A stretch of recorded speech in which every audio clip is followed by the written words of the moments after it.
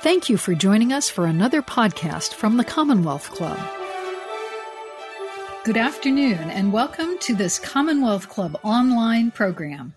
I'm Gloria Duffy, President and CEO of the club. And the Commonwealth Club, as you know, has suspended all its in-person programming indefinitely, but we're hosting live-streamed events on an almost daily basis. You can learn about our upcoming online events or become a club member by visiting commonwealthclub.org.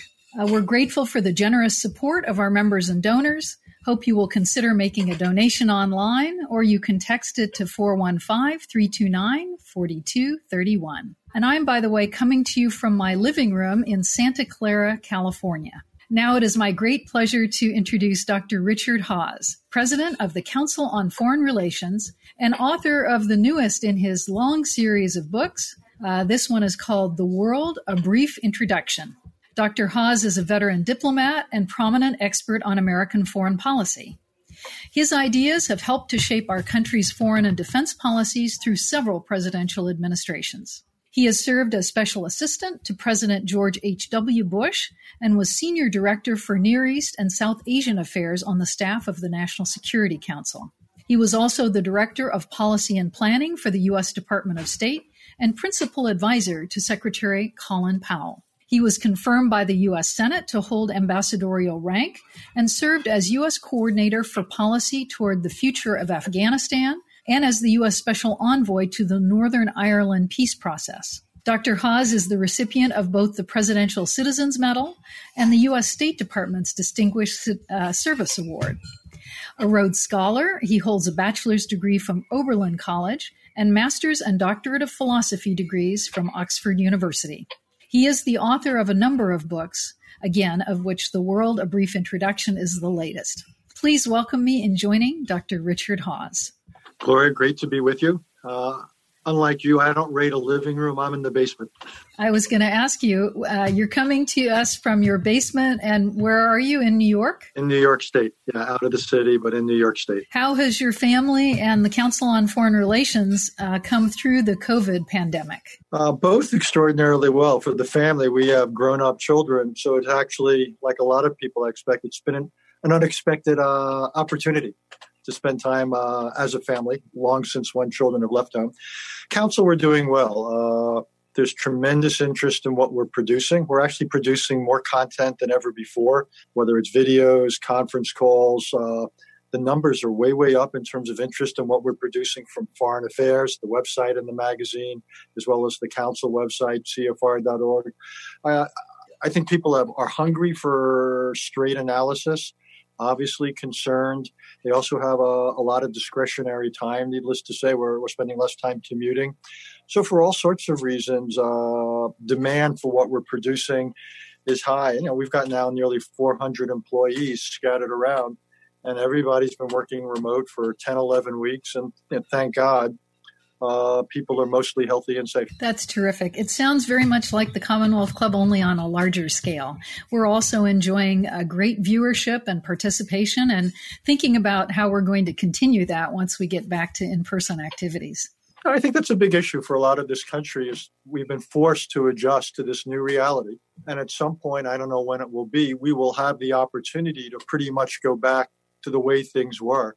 And I think there's going to be some very interesting conversations about just because we can go back to the old ways, do we really want to? And have we stumbled across some new ways of whether it's disseminating information, interacting with people, using time more efficiently. I see where some of the companies out by you, Facebook and others, are now talking about making permanent the idea of significant chunks of their employees working from home. So I think for all of us, it's going to be, look, whenever you get lemons, you think about, is there lemonade? And I think there may be some opportunity here amidst all the risk and tragedy and cost. Well, we'll get back to this later on when we talk about global trends, of which global health is certainly one of them. But I'd like to start out by asking you to tell the story about how you decided to write essentially a primer on world affairs, and particularly the Stanford student, and what you learned about students and their curriculum or lack thereof on foreign affairs? Yeah, I think my chances of ever getting a faculty appointment at Stanford have gone from something modest to something less than modest. Nil may be the exact amount. No, this was on a fishing trip about a decade ago. I met this young man who was about to enter his senior year of Stanford, very bright, very articulate, computer sciences major. And I was curious, since my knowledge of computers is pretty limited. So we exhausted that topic quickly. But then I started asking him, well, what else are you studying? For example, how much history are you taking? And he said, well, actually, I haven't taken any history. And I said, that's interesting. And we went through essentially the liberal arts curriculum, to make a long story short. And it turned out this young man was going to graduate from Stanford, in many ways, I thought, unprepared to enter the world he was going to enter, to be an informed citizen in this country. And just to be clear, it wasn't as if Stanford doesn't offer all these courses. Of course it does. Stanford is one of the great institutions, not just in this country, but in the world. But students are not required, for the most part, to take courses. They can navigate their way through and around various requirements and distribution considerations and the like. And when I got back to the council in New York, it turned out, and we did some analysis, some research, the situation at Stanford was anything but an exception. At the high school level, virtually only a handful of high schools in the country offer the basics of the world their young people are going to enter. Most colleges and universities, again, offered it, but very, very few required it as anything like a required part of a curriculum. So again, you could leave campuses everywhere and be essentially globally illiterate. And then you think about it, when you and I came of age, we would watch the nightly news, and there was quite a bit about the world. Well, now you're hard-pressed to find anything. On the internet, there's literally millions of sites that don't look at the world, and many of those who do, it's completely unaccountable.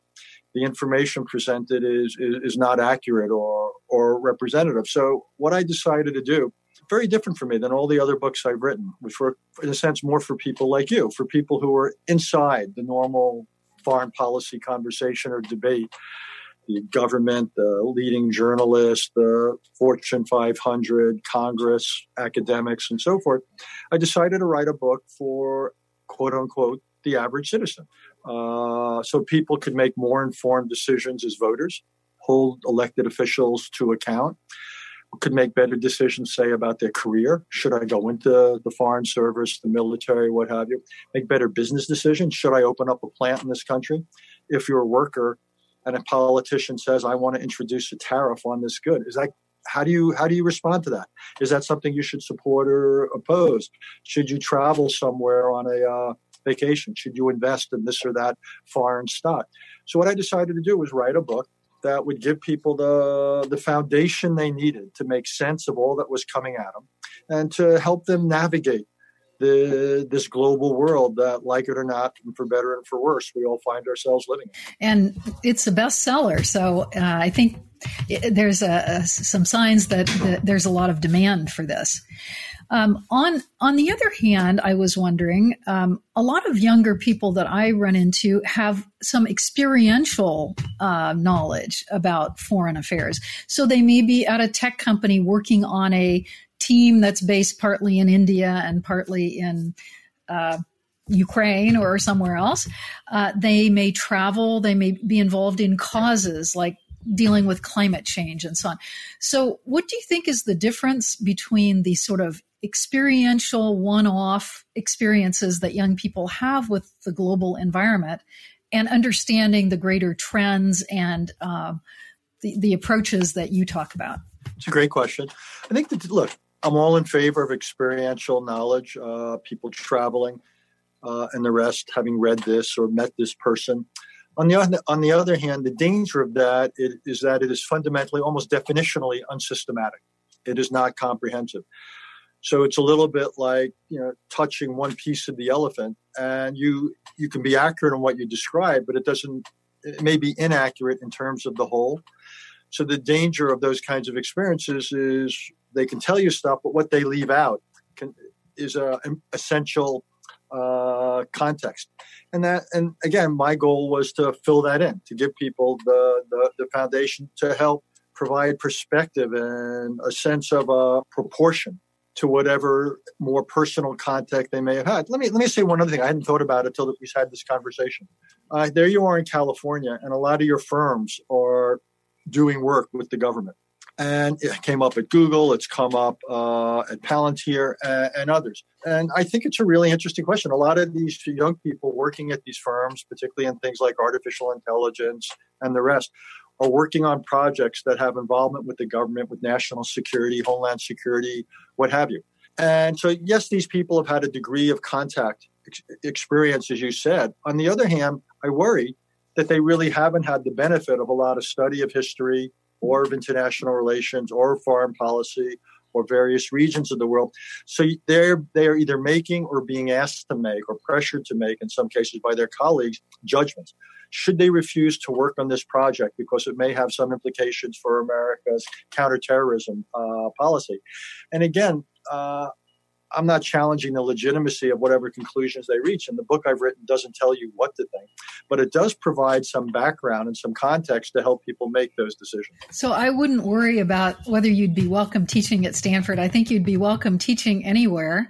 But in particular, when something like this pandemic occurs, in fact, computer sciences is the most popular major on most campuses, but all of a sudden, pow, there's an example of how a pandemic has spread globally from Wuhan to Seattle and around the globe. So all of a sudden, it brings home your point. You have to understand the trends. You have to understand the interrelatedness of all countries because it can lead to a situation like we're in. 100%. To me, the principal takeaway of all this is that nothing stays local for long. Even the word local is in some ways a misleading word. In this case, something began in a city in China with 10 or 12 million people, Wuhan, quickly spread around China and then spread around the world. On 9/11, it was people who were training in remote parts of Afghanistan from various parts of the Middle East, got on airplanes, and the rest, as they say, is history. In climate change, it's the cumulative effect of all sorts of actions and decisions made by individuals, countries, companies all over the world. And its impact is on the entire world. And we could go on. And that to me is the lesson of this, that we live in a time where borders are not impermeable. Oceans aren't moats. One of the words we hear so often bandied about is sovereignty. Okay, but what this shows is you can embrace sovereignty as tight as you want, as tightly as you want, but no amount of American sovereignty protected the United States from this virus and determined the trajectory of what has happened. So to me, the biggest single takeaway of this is globalization's a reality. There's choice in how we respond to it, but globalization is a reality that we can deny, but we can't avoid. So you write and are thinking about regions, trends, global trends. Let's talk about a few of those. Let's talk, first of all, about some of the regions in the world and what's going on there. So let's talk first about Europe. Trends in Europe, what do you see as the major trends? What about trends towards unification, trends towards dissolution, the Brexit phenomenon? What do you see as the major trends in Europe? Give me 20 seconds to take a step backwards. Europe was, when you think about it, the cockpit, the principal venue of 20th century history. You had two world wars that principally took place in Europe, mainly dealing with the question of German power. And then you had the Cold War. Again, this principal venue or front of the Cold War was in Europe. First half of the century was awful. The second half of the century, mercifully, the Cold War stayed cold. But what was interesting about Europe was after World War II, and the principal reason the Cold War stayed cold and Europe didn't again become a venue of violence was two great pieces of foreign policy innovation. One was NATO, the United States staying involved, not becoming isolationist, but staying involved in European security, even in peacetime, keeping forces there, banding together in alliance. And then the European project began as a coal and steel community of 6 countries, ultimately became the European community, now the European Union. And it's so knitted together, the economies of Europe, that the whole idea was to make war unthinkable among them, and it succeeded. So these two pieces of statecraft, NATO and what's now the EU, I think are You talk about Nobel Prizes. That's the kind of thing I would be giving a Nobel Prize to if I were Norwegian. Clearly, I'm not. Right now, what worries me is both of these great accomplishments are under real challenge. NATO, the United States in particular, is a lot of friction with our allies. I think an obsession with how much people are spending, not enough focus on how they're spending it, not enough focus on the renewed threat from Russia, not enough appreciation that European allies can be real partners, not just in Europe, but around the world, dealing with other challenges. And then the European project, increasingly it's lost momentum, it's lost steam. You had Brexit, as you mentioned, Gloria. And I think a lot of countries are basically saying, we've got to dial things back. We've got to change the balance between what belongs to Brussels and what belongs to national capitals. And what really triggered it was immigration from the Middle East. People essentially said, we can't have open borders, and if people come in from the Middle East through Greece or Italy, that they then get to go through to anywhere else in Europe. We can't allow that. So I think both organizations need to really think hard about their futures. They're both going to have to adjust. We can talk about it in more detail, but I think it would be a real tragedy if either or institution lost its relevance and its prominence. So I think we would be far worse off without them. Again, it's one of the reasons that history is so important. I worry that too many people take these things for granted or see only their flaws and don't understand the weight of their contributions. Could you, out here in our area, I hear from, say, the South Korean government representatives about burden sharing quite a bit, that they are quite upset with the U.S., that the U.S. is trying to push more of the burden of military spending, security spending on them. I know this is true also within NATO. Can you talk a little bit about that, the U.S. pressure that's going on to take on more burden sharing in other countries with our allies? Yeah, you're exactly right. It's nothing new. When I first came to Washington in the 70s, there was a very powerful congressman, Mike Mansfield, I think from Montana, if I have my country right, my states right. And he was, the Mansfield Amendment was basically to pressure Europeans to spend more in defense. So the United States was going to yank its troops back home. So this is longstanding. President Trump has resurrected this with great intensity. I think it's misplaced. Europeans spend about $300 billion a year on defense. Again, I would focus much more on how they spend it. We could get more defense for less money if it was simply integrated better and there was a greater degree of specialization. South Korea has done a lot to offset the costs of American troops. If there's one country not to pick on the basis of burden sharing, I would say it's South Korea. And also, this administration doesn't seem to connect the dots. On one hand, it claims to be tough towards China. We can have a conversation about what that means. But how can you be tough towards China if you're beating up on your allies, including South Korea and Japan? They are your principal partners in facing China. So I think it's way exaggerated. And it's in some ways a misplaced emphasis. So if you were president, how would you approach dealing with our allies, both in Asia and in Europe, in terms of strengthening the partnerships against common challenges? Well, that's where I'd begin. I think allies are one of the great advantages of the United States. Think about it. We have allies. Last time I checked, the Soviet Union didn't have allies during the Cold War. They had countries under their foot who would have escaped at any opportunity. China doesn't have allies. The United States has allies. We have democratic, market-oriented allies, dozens of them in Europe, important ones in Asia like Japan, Australia, South Korea, or what have you. Talk about force multipliers. Talk about partners dealing with regional challenges, global challenges. So I would, make allies once again one of the centerpieces of our foreign policy. Instead of picking fights with them, I would start having real conversations about things we might do together. So instead of simply unilaterally saying we're going to stop funding the World Health Organization and threatening to leave, I would call a meeting of our principal allies around the world and say, hey, what can we agree on? What would be a smart set of reforms either for the WHO or for some new organization that we would launch to deal with global health challenges? Cyberspace, it's a free-for-all. What kind of rules can we all agree to and promote? What about climate change?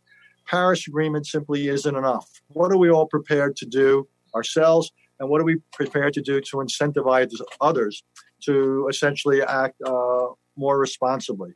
So that's where I would begin American foreign policy. How would I put it? Working with our allies as opposed to doing things to our allies. So I was looking back on the various studies that predicted a pandemic and made recommendations over the last few years about what to do. In September of last year, the World Health Organization released an extremely prescient study, which said that there was going to be a respiratory-based pandemic. It called on greater expenditures for public health agencies within countries, the development of vaccines, and so on.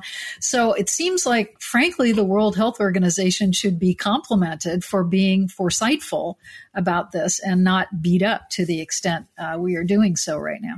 Well, to a point. I mean, you're right. They predicted this, and as did others, from George W. Bush in 2005, an important speech, Bill Gates. I have a chapter on global health in the book, and I talk about pandemics. They were predicted, and they were predictable.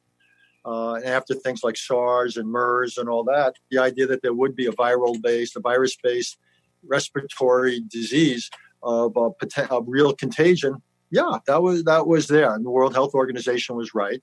Where the World Health Organization has gotten it wrong, and partially it's not so much their fault as it reflects their limits.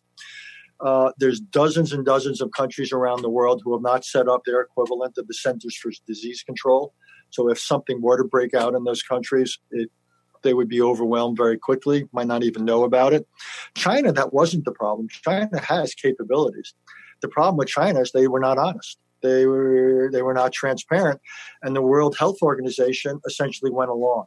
They accepted everything they heard rather than getting independent verification. Now, again, in their defense, they are funded by the major powers. Their staff is chosen by the major powers. So they feel essentially they've got to be, how would I put it, very careful, very circumscribed in how they act. And that showed. But one of the results is that the valuable days, weeks, and ultimately months were lost as the Chinese did not meet their international obligations. And the World Health Organization essentially got compromised by its unwillingness to challenge China and act with sufficient independence.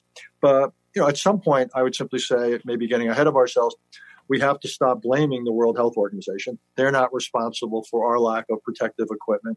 They're not responsible for our own failure to develop serious national testing or enforce social distancing or encourage the use of a mask. And now, rather than just saying we're going to take our money away and maybe leave, I would have felt much better about the president's letter if he said, here's the reforms we propose. And again, that he had done this with others. That would be a serious approach rather than simply symbolically going after them. It's always dangerous to ascribe motives, but essentially, I think, to deflect criticism from ourselves. So a lot of these issues come back to U.S. leadership, and that often comes back to presidential leadership. You've seen and studied many American presidents as leaders. Could you talk a little bit about which presidents do you think were the best global leaders? Compare and contrast? Well, I think if I look at the modern presidents, and I would say modern presidents begin with Harry Truman in the spring of 1945 after FDR died. In May of, I think, 45, you had the end of the war in Europe. August, you had the end of the war in Asia. And and then it goes all the way through Trump. So all these presidents, I would say Truman is probably, in foreign policy terms, the greatest of the post-World War II presidents. So much of the international system or order that we have came about in Harry Truman's time. His second Secretary of State, Dean Acheson, wrote the immodest memoir, or at least immodestly titled memoir, Present at the Creation. But actually it was a stunningly creative moment of policy and institutions, and we still benefit from many of them, and it got us through the Cold War in extraordinary fashion. So I'd say Truman. Obviously, I did not work for him and was born in the final months of his presidency. But I think he gets the highest marks for the post-war presidents. Others who I feel strongly about, one I did work for was the 41st president, George Herbert Walker Bush. I think was extraordinary in the peaceful end of the Cold War, the way it was handled, the unification of Germany and NATO. I think all that was really delicate choreography. And it's funny, when good things happen, people tend to shrug them off and say, that was inevitable. It didn't look so inevitable at the time, trust me. The way he handled the international community's reaction, and there's not often an international community, but in this case there was, to Saddam Hussein's Iraq's invasion of Kuwait in 1990, how he put together this extraordinary coalition to liberate Kuwait. I thought that was truly impressive. Under his leadership, you had the first ever face-to-face meetings between Israelis and Arabs in Madrid in October of 91, if my dates are right. Now, he didn't get it all right, Balkans and all that. I think he was rightly criticized. But all things being equal, I think Bush gets very high marks. Others would give Ronald Reagan, for good reason in some cases, some very high marks. But again, if you're asking me my favorites, I would probably go with those three: Truman, and then Bush, and then Bush the father, and then Reagan, in that order. So, with regard to Bush the father, he had significant experience himself previously dealing with international issues. Was that level of understanding and experience part of why he was able to do well? I think so. I mean, he had served in China as the head of the liaison office. He had been the head of the CIA. He had been around Washington his whole life. So he knew how government worked. And he was really comfortable in foreign policy, more so than he was, quite honestly, on domestic issues. He also surrounded himself with an extraordinary team. Brent Scowcroft, who had already been National Security Advisor under Gerald Ford, I think, as people would say, was the gold standard of national security advisors in running a really fair, rigorous process. Jim Baker, one of the great modern secretaries of state, I think, by anybody's estimation. Dick Cheney was a very effective Secretary of Defense. Colin Powell was the chairman of the Joint Chiefs of Staff.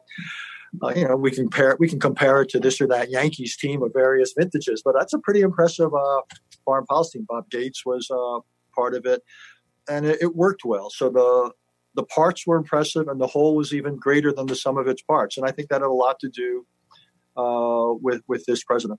I know you as a Republican, but I also know you've been somewhat critical of the current president. Can you talk about our particular approach to foreign policy today, this president's approach? Is there a particular ism? We've talked about isolationism. There are other, approaches. How would you peg this president overall in foreign affairs? Like all presidents, he's a hybrid, but I would say a few things stand out. One is there is a tendency, I think it's too much to call him an isolationist, but there is a tendency towards isolationism, certainly a tendency towards unilateralism. So we've seen the United States pull out of all sorts of international agreements. We've taken our troops out of Syria for the most part. We're threatening to take our troops, or reported to be taking our troops out of Afghanistan. I just published a piece in the Washington Post calling it the withdrawal doctrine. But I do think that's a recurring fundamental theme of this president's foreign policy.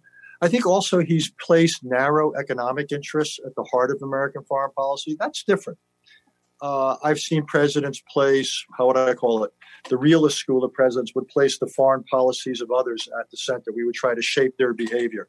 Some have put a greater emphasis on what goes on inside, democracy and human rights. Others would put a greater emphasis on alleviating humanitarian hardship around the world. Trump, I think, is the first president to take a very narrow calculus of American corporate and economic interests and say that's what we're going to do. And what that leads to is a very transactional foreign policy. You don't cut allies any slack. You don't see them as partners. You see them as economic competitors in a rather zero-sum approach. So I'm not sure there's yet a coherent Trump doctrine. Even though I have used the phrase withdrawal doctrine, but I think there are certain tendencies, and I would say unilateralism, isolationism, and again, a narrow emphasis on things economic.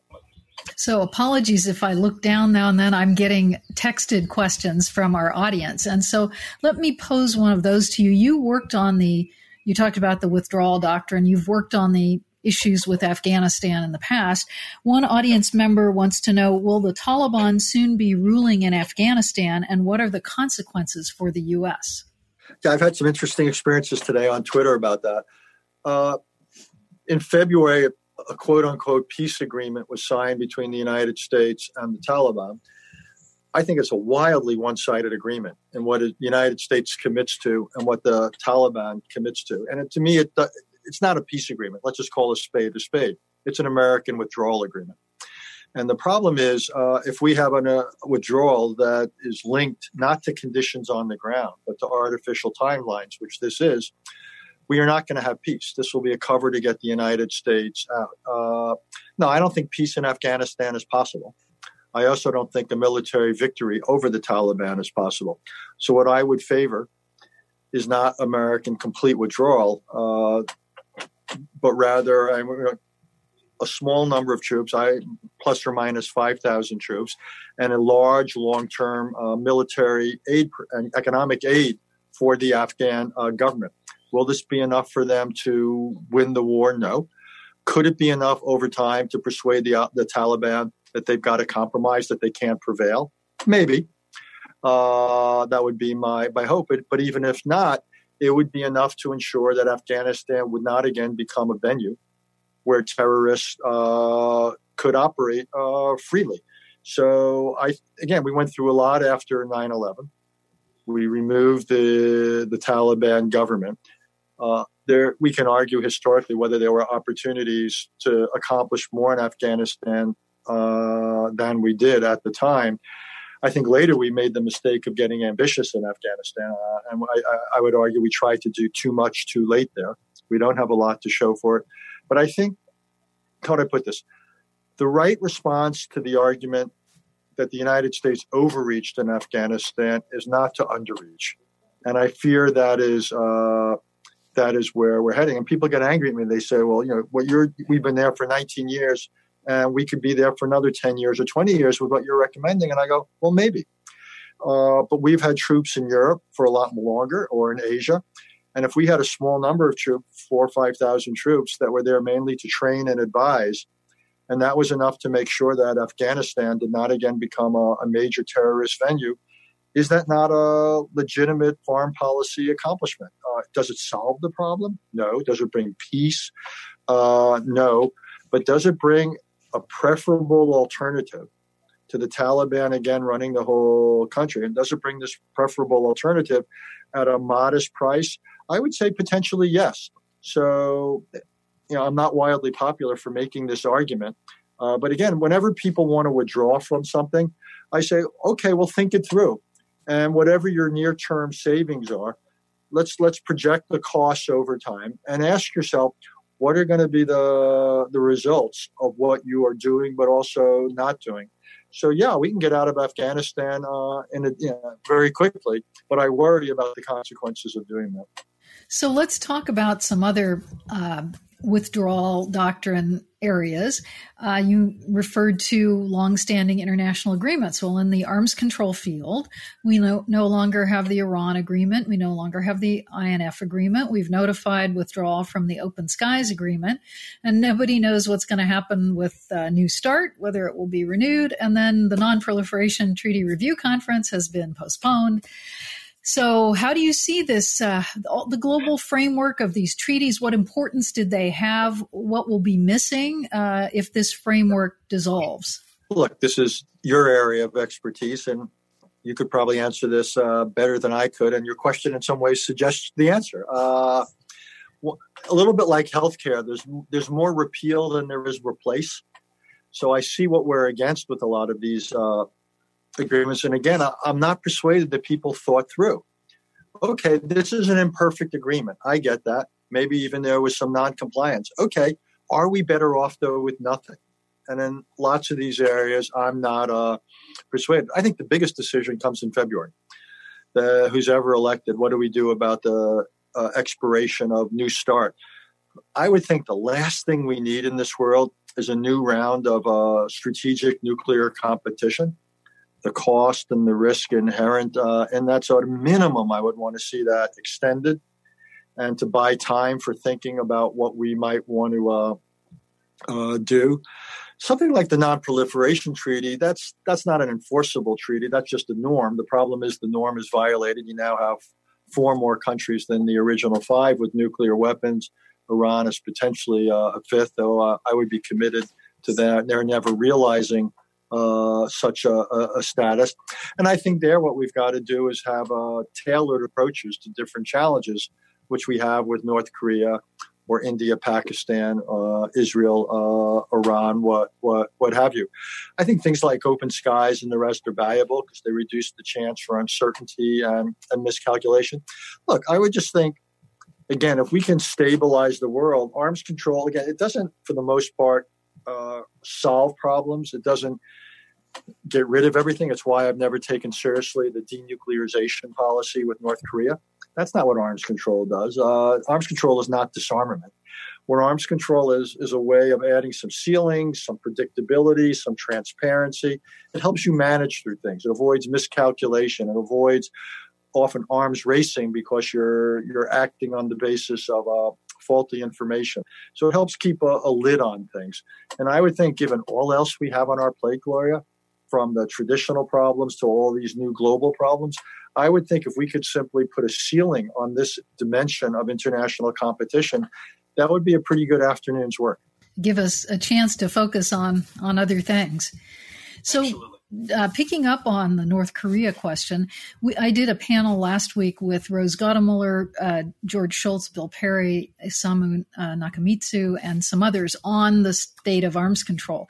Bill Perry said that we really just have to realize at this point that North Korea is a nuclear nation and take steps to try to reduce the danger and increase the security of the weapons there and so on. Do you share that view?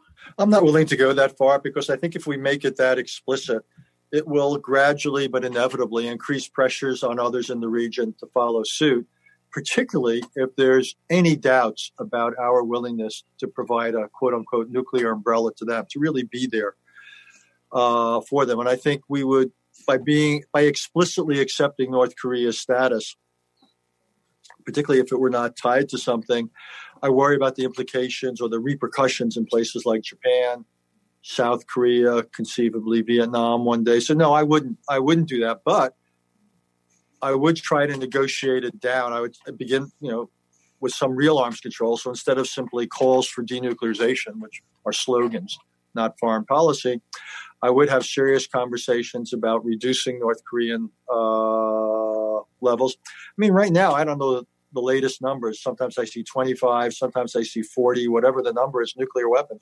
But imagine 5 or 10 more years of North Korea continuing to churn out nuclear weapons at the rate of 5 or 10 a year. Suddenly, in 5 or 6 years, they then have 100 nuclear weapons. Plus, one assumes their missile capability would would gain greater distance and accuracy. Suddenly, then, in 5 or 10 years, North Korea poses an existential threat to the United States. I don't want to see that happening. So I would actually want to have real arms control negotiations where we would try to put limits on North Korea in exchange for a degree of sanctions relief. I would not give up the goal of denuclearization, but in the meantime, I would accept the reality that it's not something that's going to happen today or tomorrow or the day after tomorrow. So another question from the audience. How do you respond to the view that however serious the damage Trump has done to U.S. foreign policy interests, it can be undone by the next president? It's an interesting question. It's one that I ask myself a lot. I hear it talked about a lot. I don't think it's quite as simple as that for a couple of reasons.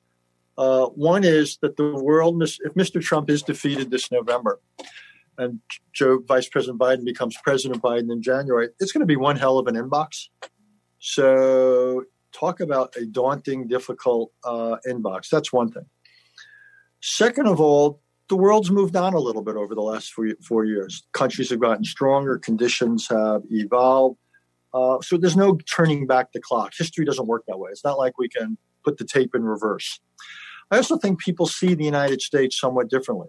I would expect there's a lot of national security advisors around the world who have this little file now called Hedge Against American Unpredictability and Uncertainty file. They don't see us quite the same way. Also, Donald Trump, he's quote unquote unique, and he's a driver of a good deal of what we now do in the world and how we're seen in the world. But we shouldn't kid ourselves. He's also a reflection. And whether it's his views of trade or some of his views, like on China, I mean, a lot of the people in the Democratic Party have extraordinarily harsh views of China, have extraordinarily harsh views of trade, all of which is to say, I don't think American foreign policy flicks a switch if there's an election and Joe Biden wins. Will there be significant differences? Absolutely. And I don't mean to minimize that either. But you're also going to have to deal with one other thing, Gloria, which is the pandemic. I don't know what state the country is going to be in. We could still be very preoccupied with our challenges here at home. We've spent trillions of dollars.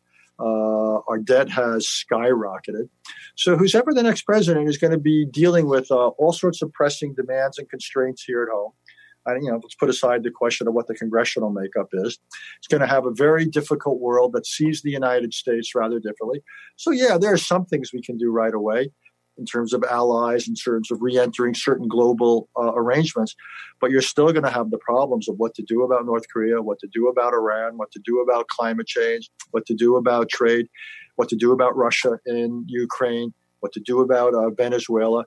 Talk about a difficult array of issues. So it's not as though the spectrum of choice is going to be unlimited at that point. So I want to get back to some of the aftermath of the pandemic, but to be even-handed here, we have a question from an audience member that says, Robert Gates has said Vice President Biden has been wrong on nearly every major foreign policy and national security issue over the past 4 decades. Is Gates right? Bob Gates is one of my best friends, but even your best friends sometimes misspeak. I think that was an inaccurate characterization. I've known Vice President Biden long before he was vice president. I knew him when he was Senator Biden. I met him in the 1970s when I was a young staffer on Capitol. Yes, he's been wrong, quote unquote wrong at times. He and I have reached different conclusions about various wars with Iraq and other things. But I think in many cases he's also been spot on. He's been very supportive of alliances, very supportive of certain international institutions. So I think Bob was misspoke. And I think it's both ungenerous, but more important, I think it's inaccurate. And I think today, I'd be surprised if he would repeat that today. My hunch is he would take that back. So let's get back to the pandemic and its aftermath. What will the U.S. and the world look like in the aftermath?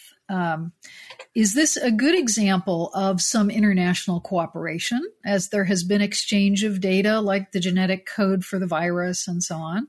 Is it an example of the way that pernicious trends can become globalized very quickly? What do you see coming out of the pandemic? It's a little bit hard to answer the question because I still don't know what the course of the pandemic is going to be. Will there be recurrence this fall? Will there be powerful antivirals that will help us manage the challenge? At what point does a vaccine come along that is effective and can be produced in sufficient doses, distributed, paid for to make a real difference? Put another way, I don't know how long we're managing risk and living in a difficult environment. So I don't know when the post-pandemic day comes. My hunch is it's probably farther off than many people conjure in their thinking about the future. All things being equal, though, I think the world that comes down the road is going to look a lot like the world that existed before, just worse. And by that, I mean a lot of the trends, a deteriorating U.S.-Chinese relationship, the problems with the European project we talked about, climate change, the nuclear ambitions of North Korea and Iran, the hemorrhaging of people that is Venezuela, the fact that 1 out of every 100 people in the world now is either internally displaced or a refugee. Mr. Putin will likely still be parked in Ukraine and Georgia. The Middle East will still be the least stable, least structured region of the world, and so on and so on and so on. So I don't see the pandemic as a turning point, but what I see it as problematic is these problems will be out there. Some may have festered by the time we get around to turn back to them. and our bandwidth, both our resources and our attention, will be diminished, and that worries me. So you know me for a long time, and my default option can be somewhat pessimistic, but I worry about this combination of the old security agenda. We talked about nuclear competition, great power rivalry, and so forth. The new security agenda, pandemics, climate change, how to deal with cyber, terrorism, proliferation, what have you, all at a time that the capacity of the United States and others, the principal upholders of order for the last 70, 75 years, our capacities are diminished and our attention is elsewhere. That's the combination that worries me. So just to develop that a little further, how does the U.S. come out of this? Our economy, sort of the national psyche, people staying at home, people having, elderly relatives pass away without being able to say goodbye, all of the trauma of this. How do we come out of it? What will our strength be on the global stage? It's a great question. It's one I'm thinking about hard, in part, family, obviously the organization I had, more broadly about the country and the world. My guess is we could be living in an environment of what I would call managed risk, or a hybrid environment where there's still a lot of working at home. There's some return to the office, but it's not, we don't go back to the way we were. I think some people will basically say even to reduce the risk significantly is too much risk. It's not worth it. We've also learned new things. It's going to be, look, you and I have spent a lot of our lives on airplanes. I doubt we're going to do as much of that in the future. The idea that I'm going to fly to California for an hour or two meeting, no way. Those days are over. We've all gotten more comfortable doing things like this. I no longer have to ask my children for advice every time I want to do something like this. I've improved. I've learned. But I think I guess I'd say a few more things. I worry about the economic aftershocks of this, the massive accumulation of debt, not just at the federal level, but personal level, cities, states, digging out of that. And we just, the printing press is working overtime, but that's not ultimately a sustainable strategy. I think one thing that'll be different in this country is the relationship between the government and the economy, and the government and the society will change. And I think you could have a larger government role in the economy. I think you could have a larger government role in the society. I think some of the debates we were having 6 months or a year ago about universal basic income and all that, well, in a funny sort of way, they've almost been decided in a de facto way. We don't use the same terminology, but the safety net has been extended and expanded in this country. Well, we're now talking about supply chain diversification and beginning to mandate domestic production and stockpiling of certain items that are economically or medically significant. Well, again, that's a lasting change. So I think the country comes out of this differently. I think a lot of jobs aren't coming back, Gloria. One of the issues we focused on a lot at the Council on Foreign Relations is the future of work. And my sense is that's going to accelerate the introduction of work that displaces people, whether it's robotics or AI. And I think the pressures on us as a society to figure out lifelong training and education are going to grow many times over. We're not anywhere close where we need to be. So again, I think it's going to be, we like to think of switches. I think we're much more dealing with dials. It's gradual. It's also uneven. We're going to see different parts of the country, different industries and so forth react very, very differently to this. And we're going to see also tremendous variation across countries around the world. So I think it's going to, I'm sorry to go on so long, but I think it's going to be a really challenging, difficult moment, because we're going to have a lot on our hands here at home. But again, coming back where we began, if what begins in Wuhan doesn't stay in Wuhan, we're going to have a lot on our hands in the world. And I worry about how we're going to manage that. So looking around the world, do you see any country coming out of this in a comparatively stronger position than other countries, who's dealt with it well, who's been smart about it, gotten back to work more quickly, done distancing and contact tracing effectively? Where do you see the success stories around the globe? There's some impressive success stories. Places like South Korea, Taiwan, Japan relatively, Germany, obviously, for another, Australia. Those are all success stories. I don't know the details, but Vietnam is reportedly something of a success story. My hunch is the means were probably, shall we say, rather rough and if not brutal. One of the interesting things is that success and failure does not correlate to type of government. So we've seen authoritarian regimes like Russia and Iran do terribly. China's a special case. It's done some bad things and some good things. We've seen democracies like Germany or South Korea, Singapore do extraordinarily well. And then we have the disaster that's Brazil, the disaster that could be in Mexico. And the United States has not distinguished itself at all, to say the least, at any level, federal, state, or local, all of which use the word leadership. I think one of the lessons to take from this is the quality of the leadership is decisive here. A pandemic happens because something breaks out and spreads.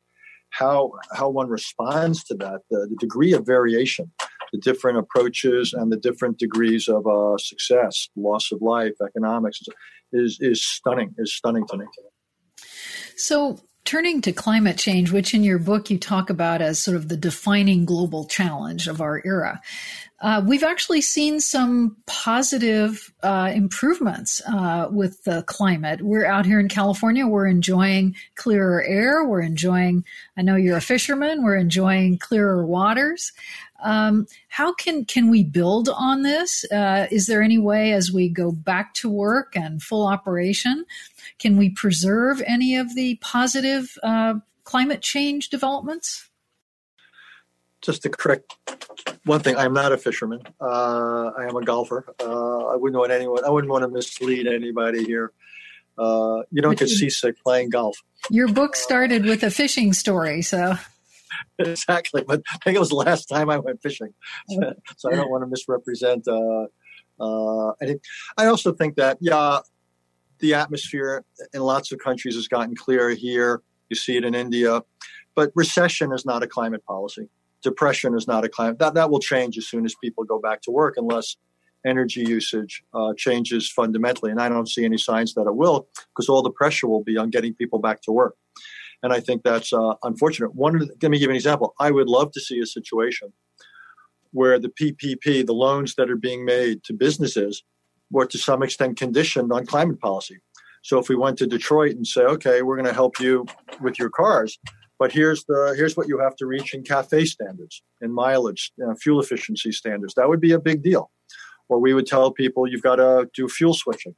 You've been using coal. You've got to increase the amount of natural gas or oil, or better yet, wind and solar or what have you.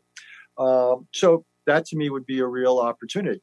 Internationally, Paris. To me, the question is not whether the United States goes back to Paris, though we should. It's what does Paris 2.0 look like? What do we do next? Because Paris is clearly inadequate in what it would achieve, even if countries were to sign up and meet its goals, which they're not. So what do we do with those who refuse to? No, I'm not that optimistic about climate change. The other thing that makes climate change really hard to deal with, Gloria, is, here, look, you think about it. The pandemic arrived in the United States early this year, and we are seized with it for good reason. I get it. And hopefully out of this will come some better health governance, but we'll see. I'm skeptical. Climate change is a slow motion crisis. It happens, if you will, every day. And one of the problems of responding to slow motion crises is it tends not to have urgency. So I worry that it's too easy to say, yeah, I know it's important, but today I got to worry about this. And every business leader talks about the tension between the urgent and the important. Well, climate change, even though it's becoming more urgent, I don't want anybody to misunderstand, tends to lose out because there always seems to be something else that's more important. Now it's going to be economic recovery. So rather than thinking about how we can use economic recovery and making it a twofer and getting something in the realm of climate, I'm worried that people are going to say, we don't have the luxury of worrying about climate. We'll turn to that after we're back. In the meantime, we got to get everybody back to work. And again, now the day will come when climate change is not only important, but is so urgent that it affects our lives as fundamentally as the pandemic is today. And we've seen tastes of that with some of the fires in your state as well as in Australia. We can imagine it with some of the storms, the flooding.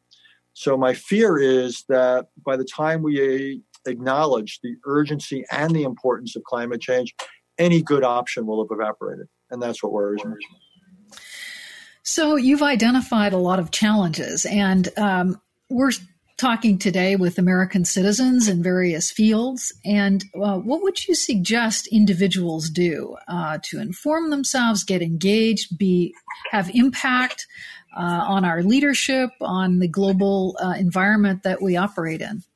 Well, a couple of things. Other than read my book, the serious answer would be that I do think that people should get smarter about these issues. When you vote for president, presidents have some influence clearly over domestic policy. They have far more influence over foreign policy. So the fact that the Democrats went through all those debates and barely touched on foreign policy, that to me is crazy. I would want to know more about candidates in the run-up to this November. I would hope that issues of foreign policy get raised and the candidates are asked all sorts of questions so we know what we're getting. I mean, the stakes are enormous. The discretion and latitude for the president are enormous. So one thing I would say is get up to speed so you can be a more informed voter. That's something everybody can do. Another thing I would say, particularly to parents, is whether it's in public schools or private schools, at the high school or university, college and university level, you have some influence over the curriculum. If I were a parent, and I am a parent, but if I were thinking about it now, both of my kids grew up very interested, shockingly enough, in international issues. Dinner table conversation turns out to be a big influence. But parents are paying out enormous sums of money, either directly to schools or as taxpayers. Why not insist that curriculums include certain things, for example, about the world or about American civics? Why don't we have a real public debate in this country? Could be at the national level, could be at the state level, could be at the local level about what we want, or the individual school level. If you're an alumnus, if you're simply paying the freight for your child to go to Stanford or any other school, why not challenge the administration, the faculty, and others to saying, hey, if I'm spending all this money for a Stanford degree, I don't mean to pick on Stanford, it could be any other school in the country. Why doesn't Johnny or Mary, why aren't they required to take this? Why don't, as an employer, I would say, hey, if enough employers stood up and said, we are going to give preference to students graduating who had these sets of skills, trust me, universities would very quickly react to that. So I think there are things individuals do. They can get involved in various groups, non-governmental organizations, group like Doctors Without Borders, Médecins Sans Frontières, the International Rescue Committee. They have extraordinary influence on what goes on around the world.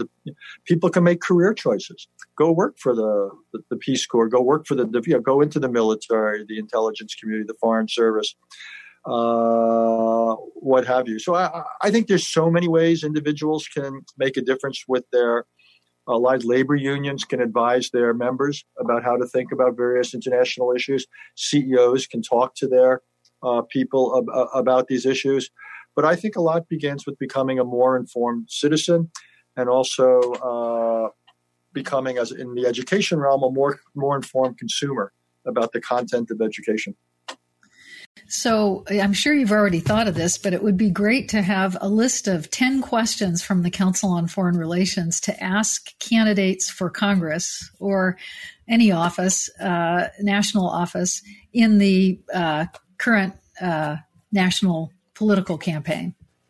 Well, funny you should mention it. On our website, CFR.org, we have something called Election or E2020, and we asked all the Democratic candidates and the Republican candidates, I can't remember if it was 10 or 12 questions about foreign policy. It's all posted, and we will get back to it in the fall. Now that we know who's running, we did all sorts of events around the country where we had foreign policy forums, and we're going to recreate that this fall. What we're going to try to do is get the candidates to answer questions and discuss the issues in front of voters particularly in critical states. What we will try to do is raise the salience of international and foreign policy questions and raise the understanding of these issues on the part of the voters. So that, it's something we're going to try to do to bring about a more informed citizenry. And just to be clear, we're not going to tell people how to vote or what to think about the issues. What I want to do is give people the background and the knowledge so then they can reach their own conclusions.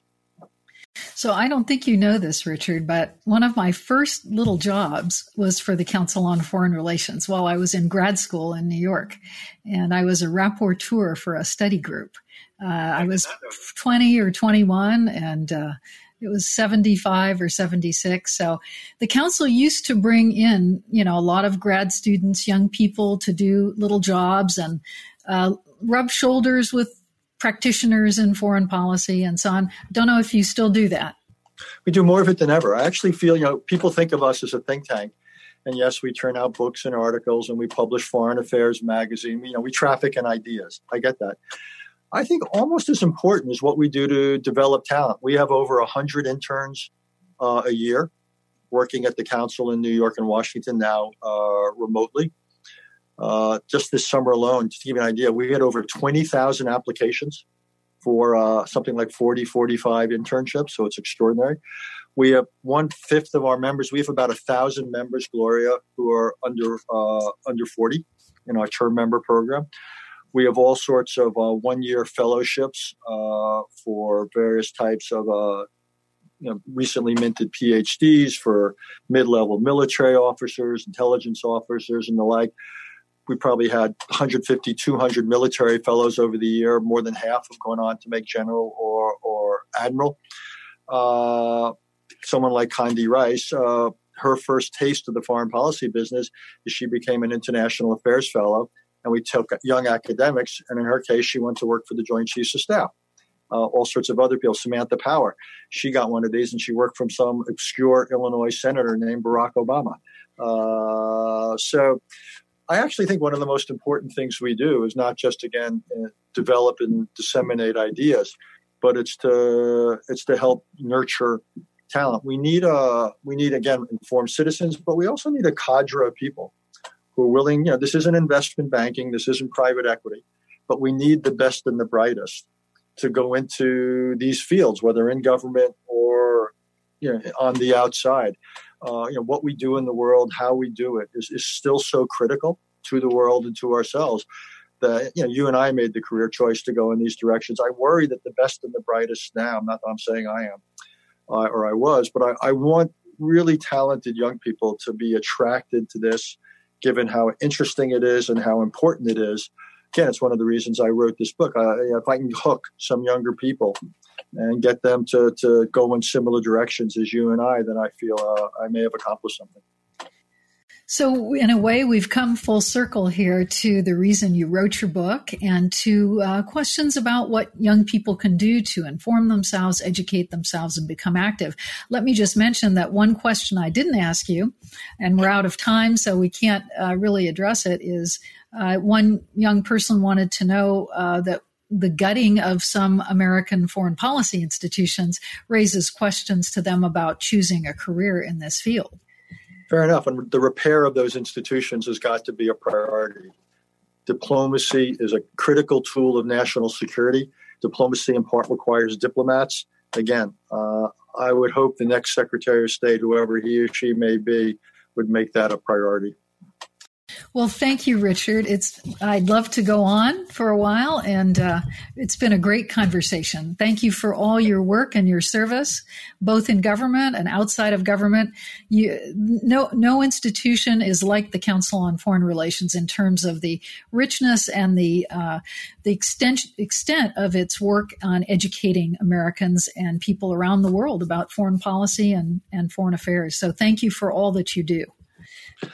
Well, thank you, Gloria. It's great to be back with you. Great to do something with the Commonwealth Club because you do similar things there. So thank you for that. Thank you. And compliments again on publishing your book, The World, A Brief Introduction. Again, we're thanking Dr. Richard Haass, President of the Council on Foreign Relations. We encourage you, we can't give you a copy or sell you a copy of his book in this manner, but we can encourage you to pick up your copy today through your local independent bookstore. We also want to express our appreciation to all of our viewers joining us online. Again, the club has a wide range of programs coming up. Please visit our website for more information. I'm Gloria Duffy. This live stream program of the Commonwealth Club is now adjourned. Thank you. And again, Richard, thank you. Thank you, Gloria. Take care. You've been listening to the Commonwealth Club of California. Hear thousands of our podcasts on Apple Podcasts, Google Play, and Stitcher. If you like what you've heard, please consider supporting our work and help us bring 500 programs a year to listeners like you. Go to commonwealthclub.org/donate. Think your way around the world with our travel programs to exciting domestic and international destinations. And when you're in the Bay Area, please join us live at our events. Thank you for listening and for your support.